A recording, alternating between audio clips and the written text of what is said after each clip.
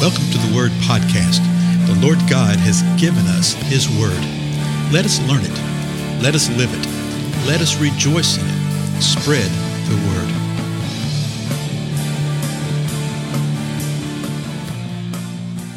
Blessings, everybody. This is Dale. Thank you again for joining with me on the Word Podcast. Let's pick up where we left off in the last episode, okay? We're in John chapter 18, and verse 28 is what we covered in the last episode. It's amazing how we spent the whole time on one verse. Excuse me. But this is really important. I want you to reflect upon this and really meditate upon this. Let me read this verse again. It says, then they led Jesus. This is after he's been arrested. He's been taken to a couple places.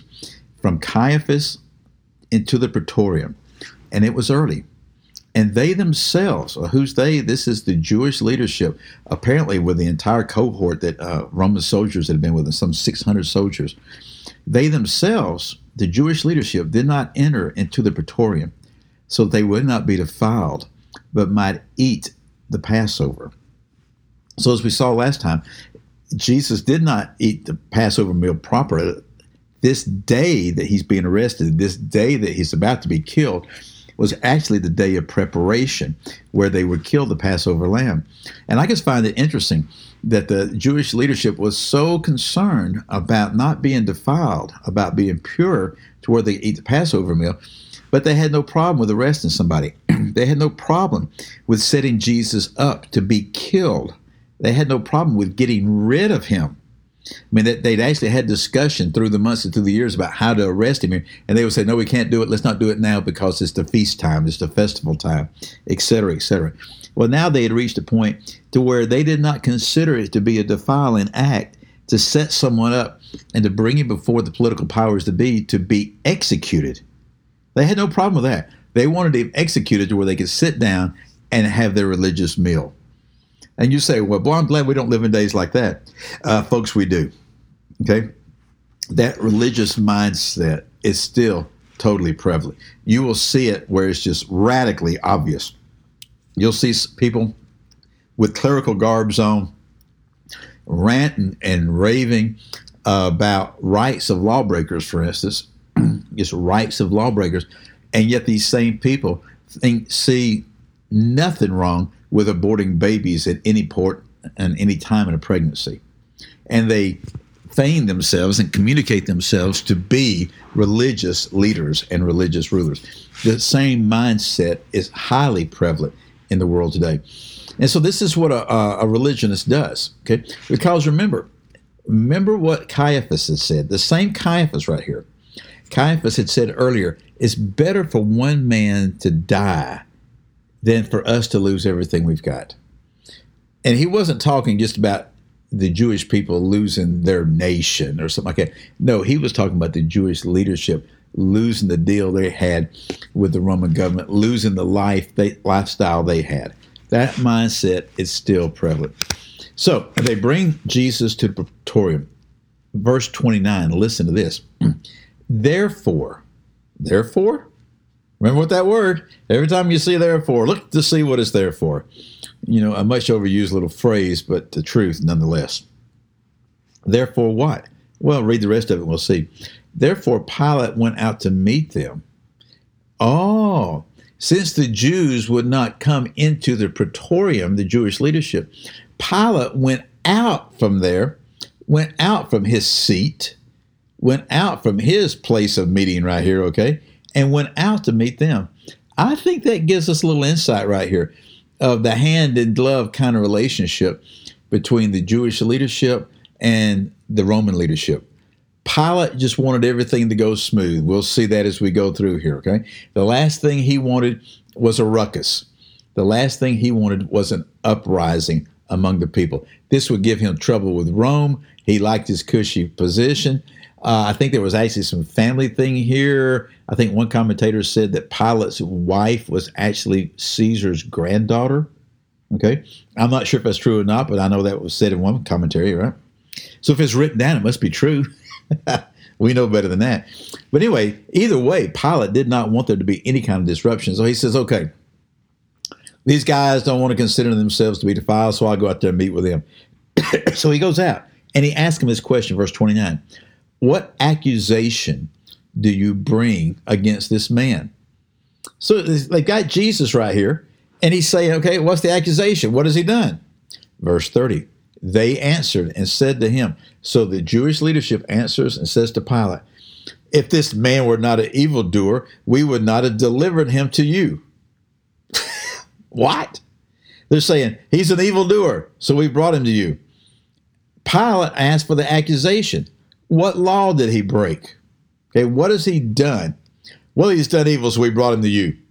Well, that's not going to work. Verse 31. So Pilate said to them, take him yourself and judge him according to your law. And we're going to see in a few verses, and maybe it's in one of the cross references in the Gospels, I don't remember. But either way, Pilate saw through all this. He knew that the Jewish leadership was envious of Jesus. Okay? He knew that the problem lied within the Jewish leadership. He saw through this stuff. So he's sitting there saying, hey, you take him, you judge him according to your laws. Obviously, if it had been a problem of a Roman law, they would have brought up the Roman law. They would have brought up the civil law. But it wasn't a problem of a Roman law. It wasn't a problem of the civil law. They said it themselves. This man is an evildoer. It was a moral problem from the perspective of the Jewish leadership. And Pilate's sitting there saying, hey, I'm not your moralist. I'm not the one to do this kind of stuff. You take him, you judge him yourself according to your law. And so then the Jews say to him, we're not permitted to put anyone to death. Well, man, that sort of ups the ante right there, doesn't it? They still haven't told Pilate what he's accused of. But Pilate has just learned that whatever it is, this evil they're so concerned about, they're wanting to kill him. But they're saying that they're not permitted to put anyone to death. Well, they actually were. According to the law, if he had broken the law, then there were several portions of the law that if you break it, you take them outside the city gates and you stone them. Okay? You stone them. You put them to death. Well, what they were doing is they were mixing the law of God with the law of man, and they were doing this to their benefit. So they said, oh, we're not permitted to put anyone to death. They're not permitted to put anyone to death under the Roman law. So what they're wanting to say is, our Jewish law says you can't do this, and we have determined this guy's an evildoer. Okay? And because of that, we want you to apply the Roman law to him. Folks, we see the same thing happen all the time in the world today. Even in the nation, the United States today, you see the same mindset and the same type of thing. Oh, this is offensive to my religious belief and my religious law, so therefore I want you to put them to death. It's just happened this week. It just happened yesterday. A major internet presence. I'm not even going to get into the guy's name. People say, oh, he's a conspiracy theorist. Anytime you hear somebody throwing out ad hominem attacks like that, you know something's not right. And so this guy has done phenomenal work through the years. I'm talking about decades, 20, 25 years of research, undercover, investigative journalism, this kind of stuff, has been absolutely purged off the internet by YouTube, by Facebook, by Spotify. He's still on Twitter for as of today, okay? Just attacked because we don't agree with what he says. Okay? We don't agree with what he says. And this is just the beginning. Okay? This type of stuff is going to, as a matter of fact, it's going to snowball like you would not believe, even to the point we're probably not going to be able to even gather together like this. Folks like me, somebody's just a little nobody in relationship to the greater scheme of things, will be purged and will be banned from these type of gatherings. And so that's what they were doing. They wanted to put him to death. They wanted to get him out of their life. It continues, verse 32, to fulfill the word of Jesus, which he had spoke, signifying by what kind of death he was about to die. John was saying this was to fulfill what Jesus had already said was going to occur.